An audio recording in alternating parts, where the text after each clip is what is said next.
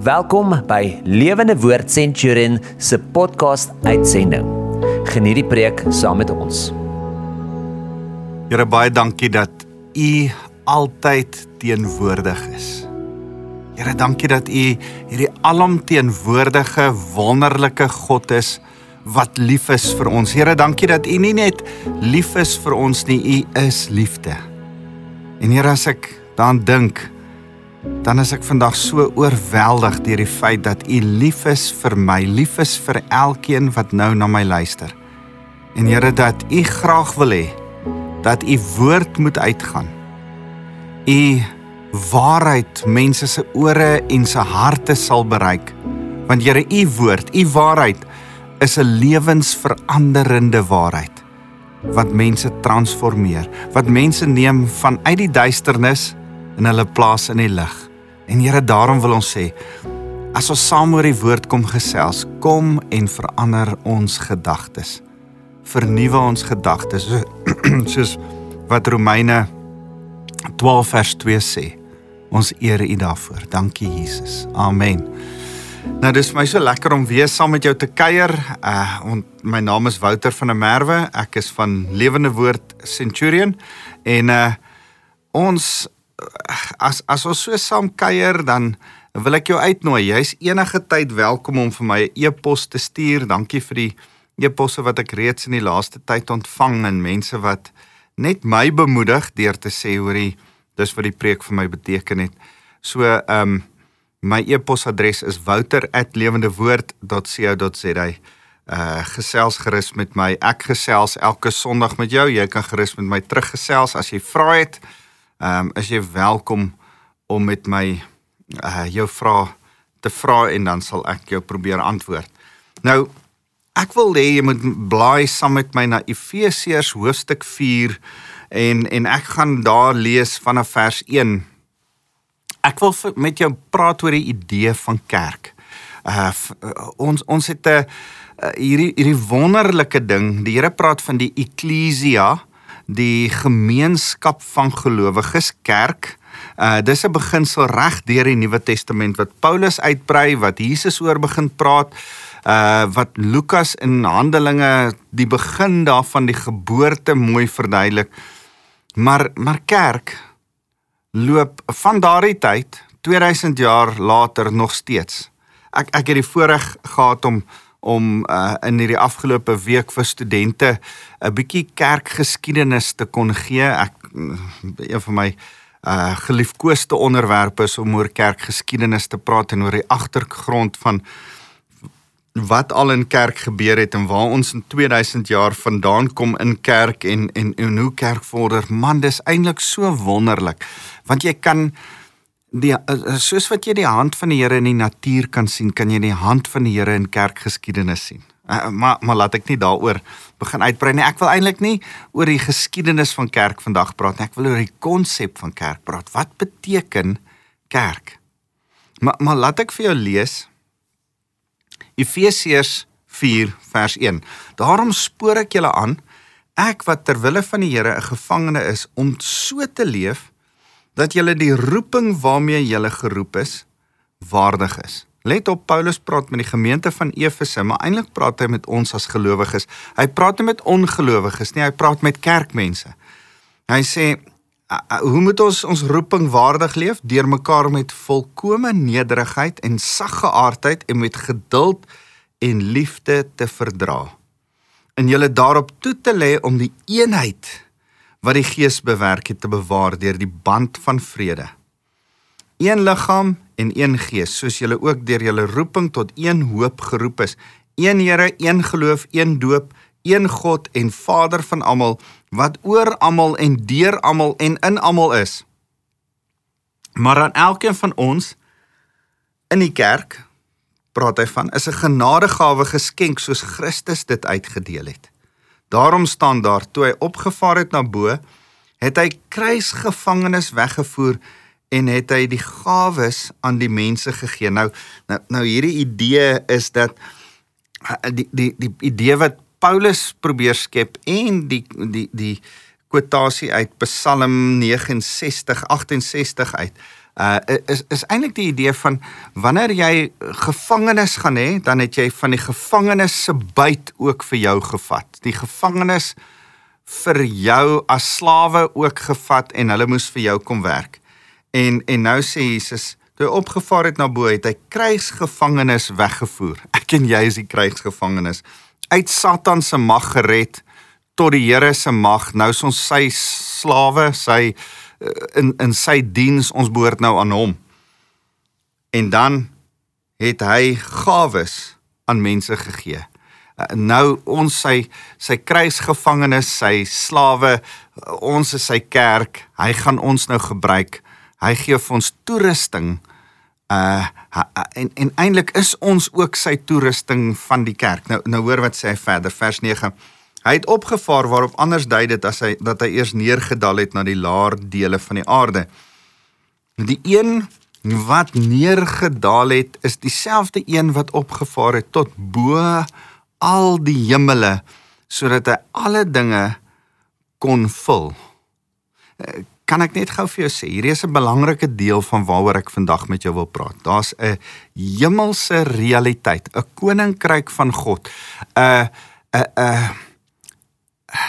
sisteem, 'n wêreld, 'n kultuur, 'n manier van doen, 'n lewenswyse wat hemels is.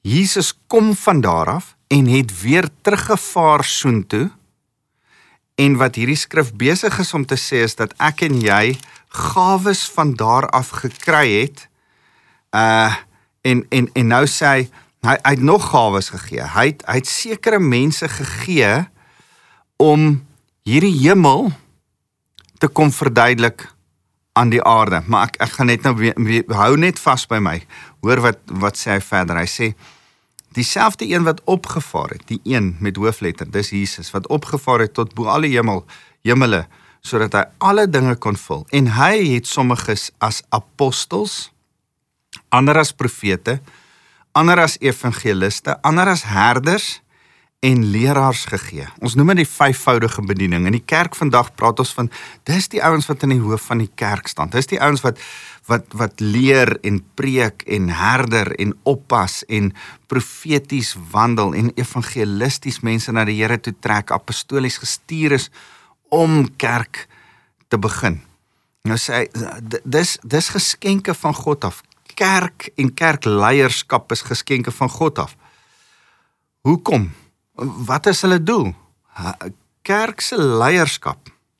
Ek wil amper sê, dink aan die rugby span. Rassie Erasmus, ek hou 'n bietjie van rugby, so dames, as jy een van die is wat nie rugby kyk nie, verskoon my asseblief, dis my verwysingsraamwerk. Rassie Erasmus, die nie-naber ou wat saam met hom die coach is, die hele coaching, scrum coach, skop coach, die fisioterapeut, die hele lot, hulle is daar gegee om die span te ondersteun. Maar wie is eintlik die span, die spelers op die veld? Dis die 15 manne wat op die veld draf en self speel. Die coach is net daar om te support en nou is eintlik wat hier staan is, die apostels, die profete, die herders, die leraars. Ons is die coaches.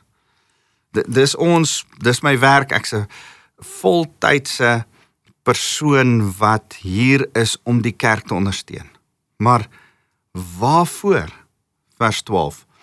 Om die heiliges toe te rus. Om die heiliges? Wie is die heiliges?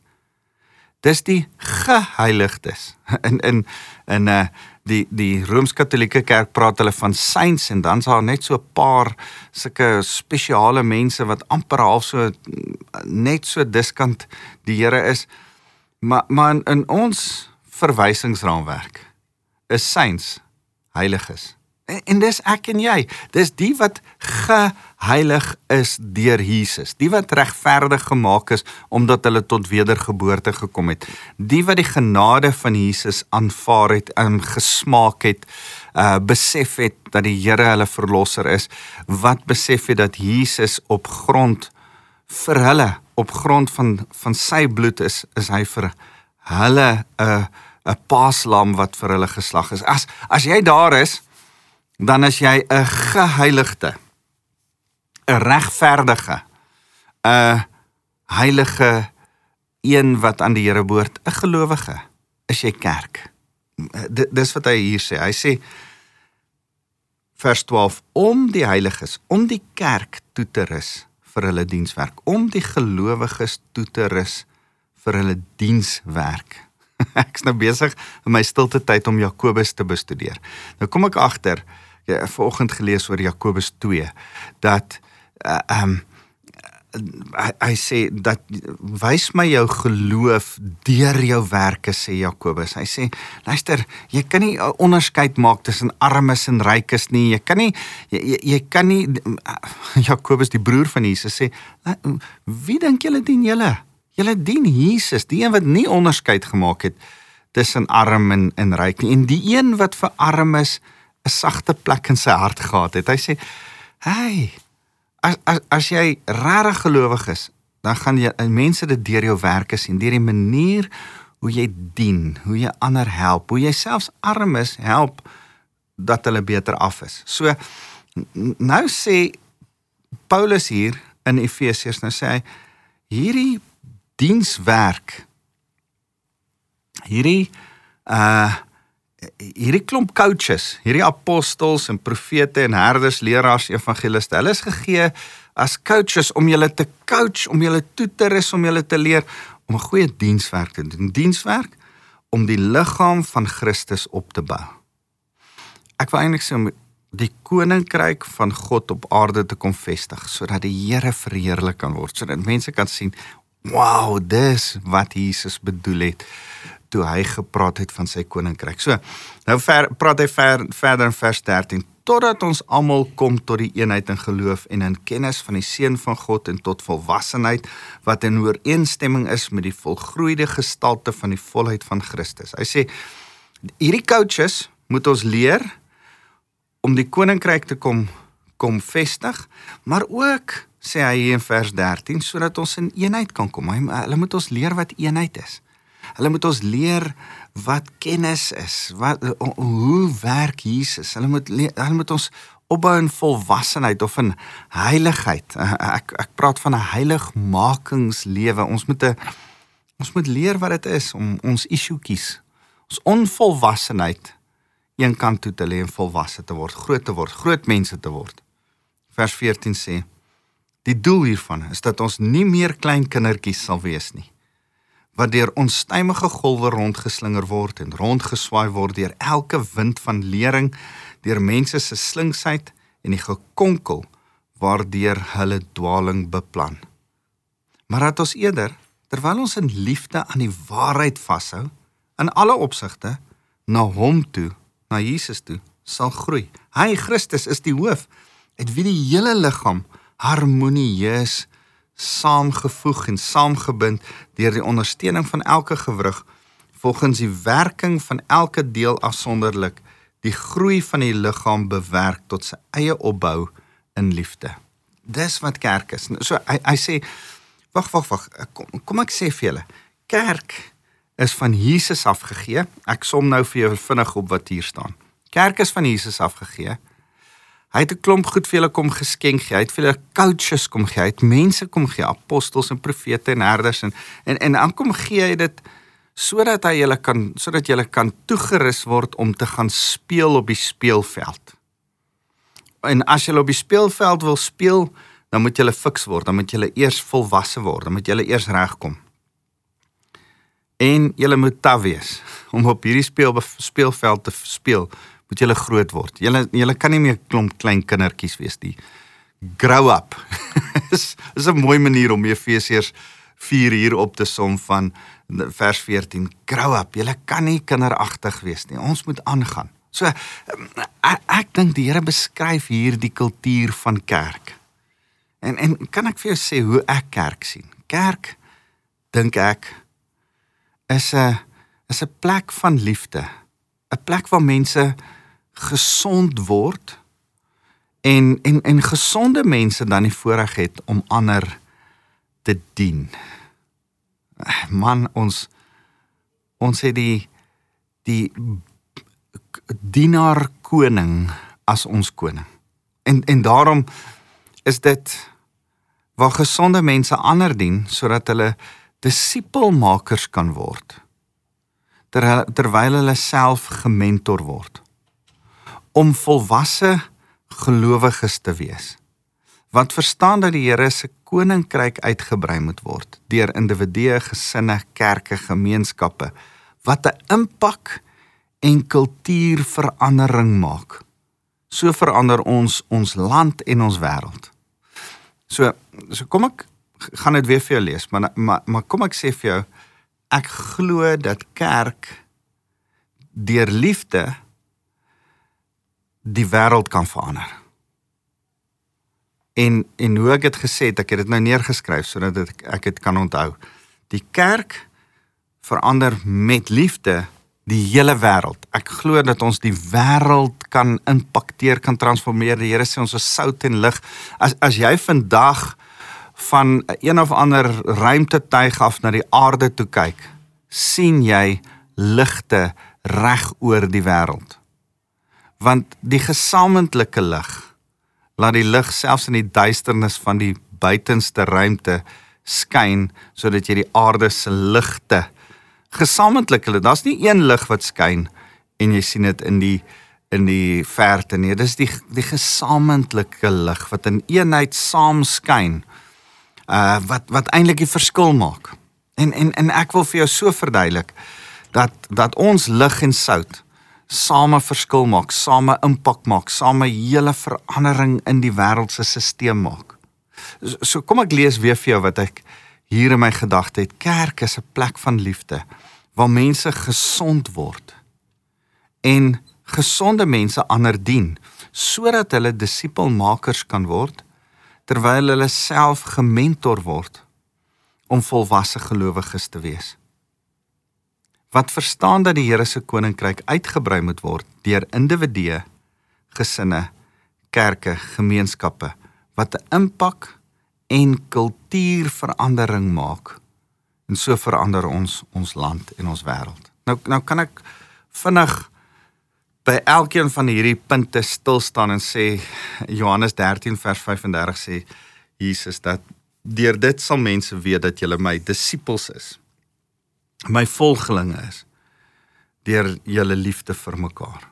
So liefde is die voertuig om die Here se manier van doen vir die aarde te kom wys.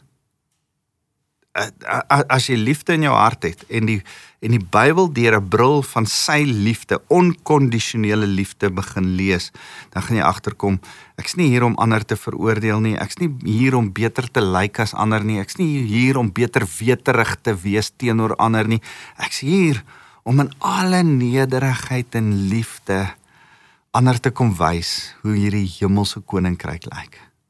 En die blueprint is daar, die perfekte is daar, die hemelse is daar. My en jou se werk is om by die Here te hoor, deur die Gees van die Here in verhouding met hom te wees, die Bybel te lees en dan agter te kom, hoe lyk die hemelse, sodat ons dit vir die aarde kan kom wys. As ek vir jou kan sê, dis presies wat die Here bedoel by die term apostel. As hy hier praat van sommige het hy apostels gegee. Ek dink, daar kom 'n tyd, wanneer, hoor mooi wat ek sê, gelowiges dissipels moet word, en dissipels apostels moet word. Ek dink, ek is nie op 'n plek waar, en ek het dit nou al gesien 'n paar keer, wat mense, hulle self apostels noem en op hulle visitekaartjies of op hulle deur skryf apostels so en so. Ek het nou selfs 'n kar gesien waar daar staan apostel so en so. Ek hou nie daarvan nie, want ek dink ons almal is apostels. Apostolos in Grieks kan direk vertaal word as gestuurde. As ek jou stuur ergens heen, is jy 'n apostel. As ek jou stuur met 'n boodskap, hoorie, gaan sê gou vir mamma dat papa gaan ry, sy moet gou maak. Dan het jy jou kind nou net gestuur as 'n apostel om iets te doen. Die juffrou wat gou 'n briefie stuur na die skoolhoof toe om te sê, gaan kondig asseblief hierdie aan. Kondig asseblief aan dat daar so en so dit en dit gaan gebeur. as die kind met die briefie in haar hand hardloop om die boodskap vir die skoolhoof te gaan gee, om dit oor die sisteem aan te kondig, word sy 'n apostel, sy word 'n gestuurde. Maar die briefie wat sy in haar hand het, is ook 'n apostel, dis ook 'n boodskap om verandering te bring, want sodra daai boodskap begin uitgaan, gaan die verandering wat die juffrou in haar gedagtes het, by die mense uitkom. En dis die idee wat die Here het. Maar wat interessant is oor die woord apostel, is dat die Here vir sy dissipels uitgestuur het om verandering te bring, en toe noem hy hulle apostels. En apostel was 'n vreemde konsep vir 'n Jood. Dit was eintlik 'n konsep wat die Romeine ingeglo het, en wat die Romeine as deel van hulle wêreldbeskouing gehad het. Jy sien, apostel, daar was nie so iets soos 'n apostel nie, daar was 'n ouderling, en daar was priesters, en daar was hoëpriesters, en daar was leviete, maar apostels was nie deel van hulle godsdiens of hulle verwysingsraamwerk nie. Die Here gebruik eintlik 'n Romeinse term, onthou hy is 'n Jood wat in 'n Romeinse provinsie bly, wat gekolonialiseer is deur die Romeine, en nou gebruik hy een van hulle terme wat die vyand van die Jode gebruik, en hy sê vir die kerk, hy sê vir sy dissipels, ek gaan julle apostels maak. Nou in hulle kop is die term apostel, het dit in daardie tyd beteken vir die Romeine, en vir hulle mense wat hulle gaan oorneem het dit beteken. 'n admiraal van 'n vlootskepe, wat na 'n gemeenskap toe gaan, of na 'n plek toe gaan, dit oorneem, en dit dan kultureel maak soos wat hulle is. Jy sien, die Romeine het gesê, in Rome doen jy soos wat die Romeine doen. En dan het hulle gesê, wanneer Rome na jou toe gekom het, dan moet jy soos die Romeine word. So as hulle in die dorpie Efese ingetrek het, of Spanje toe gegaan het, of na Noord-Afrika toe gegaan het, Kartage, of enige een van hierdie plekke toe, as hulle die dorpie oorgeneem het, of die stad oorgeneem het, dan het hierdie ou doeteenvoudig 'n ambassadeur geword, 'n envoy geword, is die Engels, maar hy het 'n klomp ouens saam met hom gebring, onderwysers en kunstenaars en argitekte, om 'n klein stukkie van Rome hier te kom herskep, herbou, sodat die mense van hierdie barbaarse kultuur, Noord-Afrika, Europa, Duitsland, waar ook al hulle was, sodat hierdie kultuur beïnvloed sou kon word en lyk soos Rome. Dis wat 'n apostel was, 'n gestuurde, admiraal. Dink so 'n bietjie aan Jan van Riebeeck, wat Suid-Afrika toe gekom het met 3 skepe. Hy was nie die kaptein van 'n skip nie, hy was die admiraal van 'n vlootskepe wat hy aangekom het. Ek dink die Dromedaris, die Reiger en die Tyger. Ek seker die Titanic was nie by nie, maar hy kom hier aan en hy vestig 'n pos hier, eintlik 'n kosstasie, maar eintlik kom lê hy 'n Hollandse kultuur neer waar daar reeds mense was. Kom skep 'n ander manier van doen. Dis wat die Romeine gedoen het. In die Romeinse tyd het hulle so hulle kultuur neergelê met die wetstelsel, dat ons vandag nog in die westerse kultuur die Romeins-Hollandse wet het. Hulle skep 'n argitektoniese struktuur, hulle kom met hulle kunste, alles in, en hulle verander alles van die kultuur. So ambassadeur. Sulke mense wat gestuur is om die manier van doen te verander, was apostels genoem. En nou kan jy jouself indink dat die plek waar die apostels, die gestuurdes van Rome, om Rome na die mense toe te bring, om die plaaslike kultuur soos die Romeine te laat lyk. Die plek waar hulle die moeilikste gehad het, seker was Israel. In Jerusalem, want daai klomp Jode was hardkoppig. Hulle het hulle eie godsdienst, hulle eie kultuur, hulle eie manier van doen en dink en lyk gehad. Hulle wou bloot net glad nie soos die Romeine lyk nie. En juis in daai konteks, nou sê Jesus, ek stuur julle soos apostels, om nie soos die Romeine te lyk nie, maar soos die hemel te lyk. Ek wil die hemelse kultuur se doen se ek stuur julle met 'n hemelse manier van dink en doen tussen die mense en die aarde in. En dan word julle my gestuurdes, my apostels. Die derde ding wat 'n apostel genoem was in daai tyd was 'n paspoort. Ja, dan was nou nie 'n foto nie. Mense het nie foto's in daai tyd toe hulle paspoorte gehad nie. Dit was bloot net dokumentasie om te sê ek mag reis van punt A na punt B. Ek mag reis van Rome na Antiochië. Ek mag reis van Kartage na Turkye. En wanneer hulle so gereis het, moes hulle briewe by hulle gehad het, en daai brief wat sê dat jy van punt A na punt B gaan, en dat die deure vir jou by die plek waar jy aanland moet oopgaan, daai paspoort wat jy gehad het, was jou apostel genoem. Die apostel was iets wat deure vir jou oopgemaak het.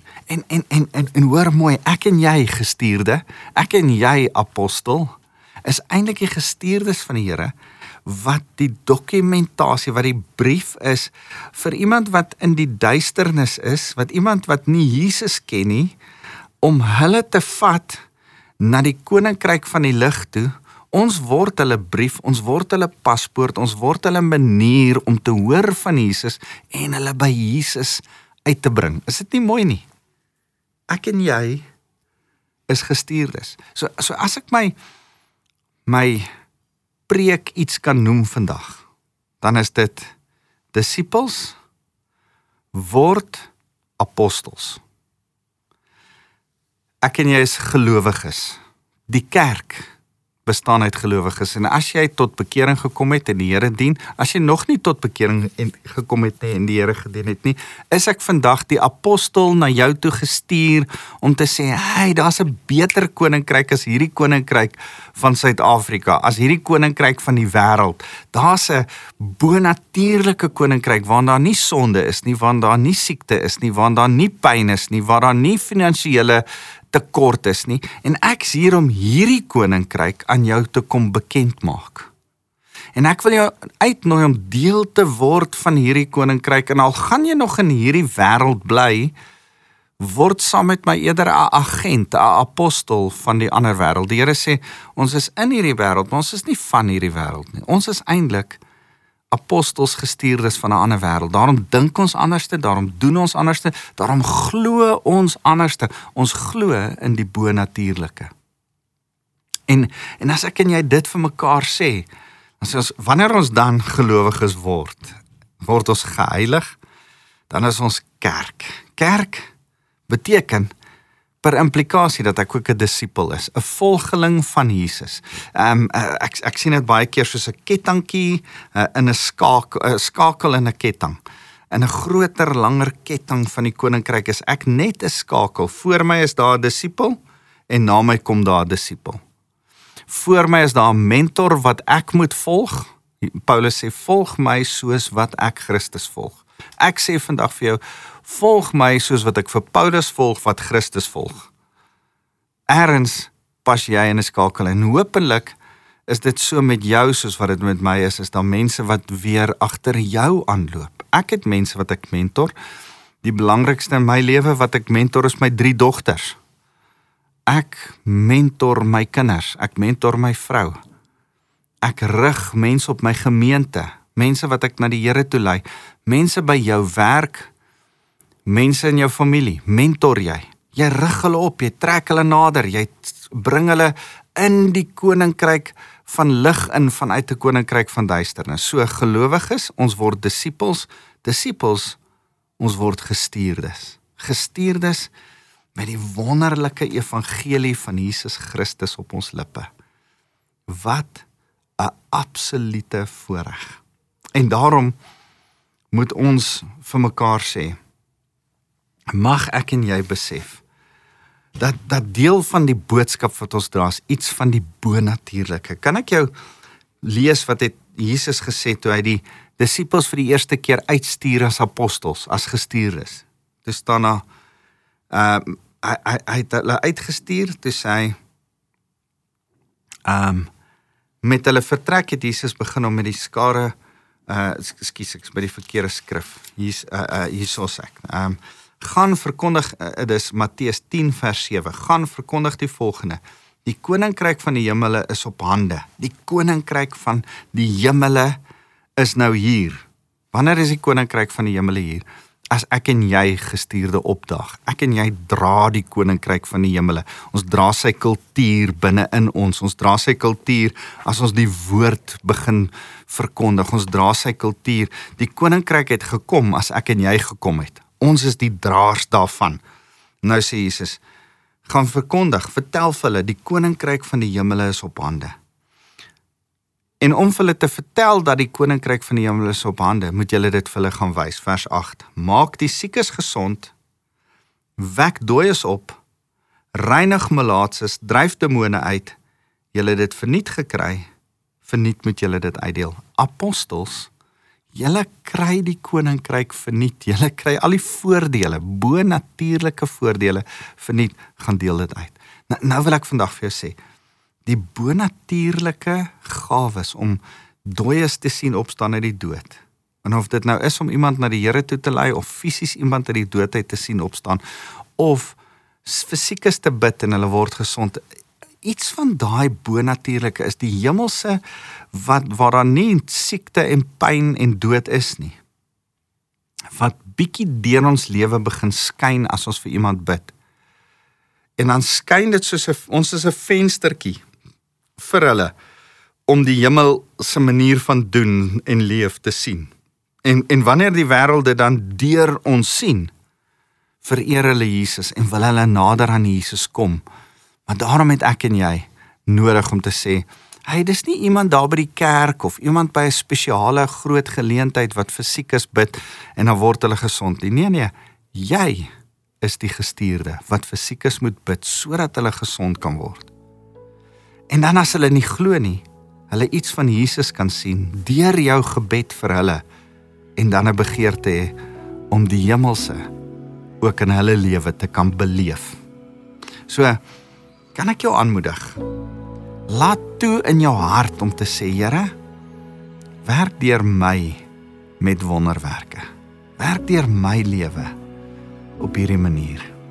En ek wil vir jou sê, vir my is dit, begin dit by my as individu, brei dit uit na my gesin, brei dit uit na my kerk, brei dit uit na my gemeenskap, skole, sport, alles om my, en dan gaan dit na my land, na die wêreld daar buite. En so kan ons stukkie vir stukkie, een vir een, die mense verander om ons, die wêreld verander om ons. Bid saam met my. Here, baie dankie dat ons gestuurdes deur U is. Gestuur om 'n kultuur te verander. Gestuur om 'n denkwyse te verander.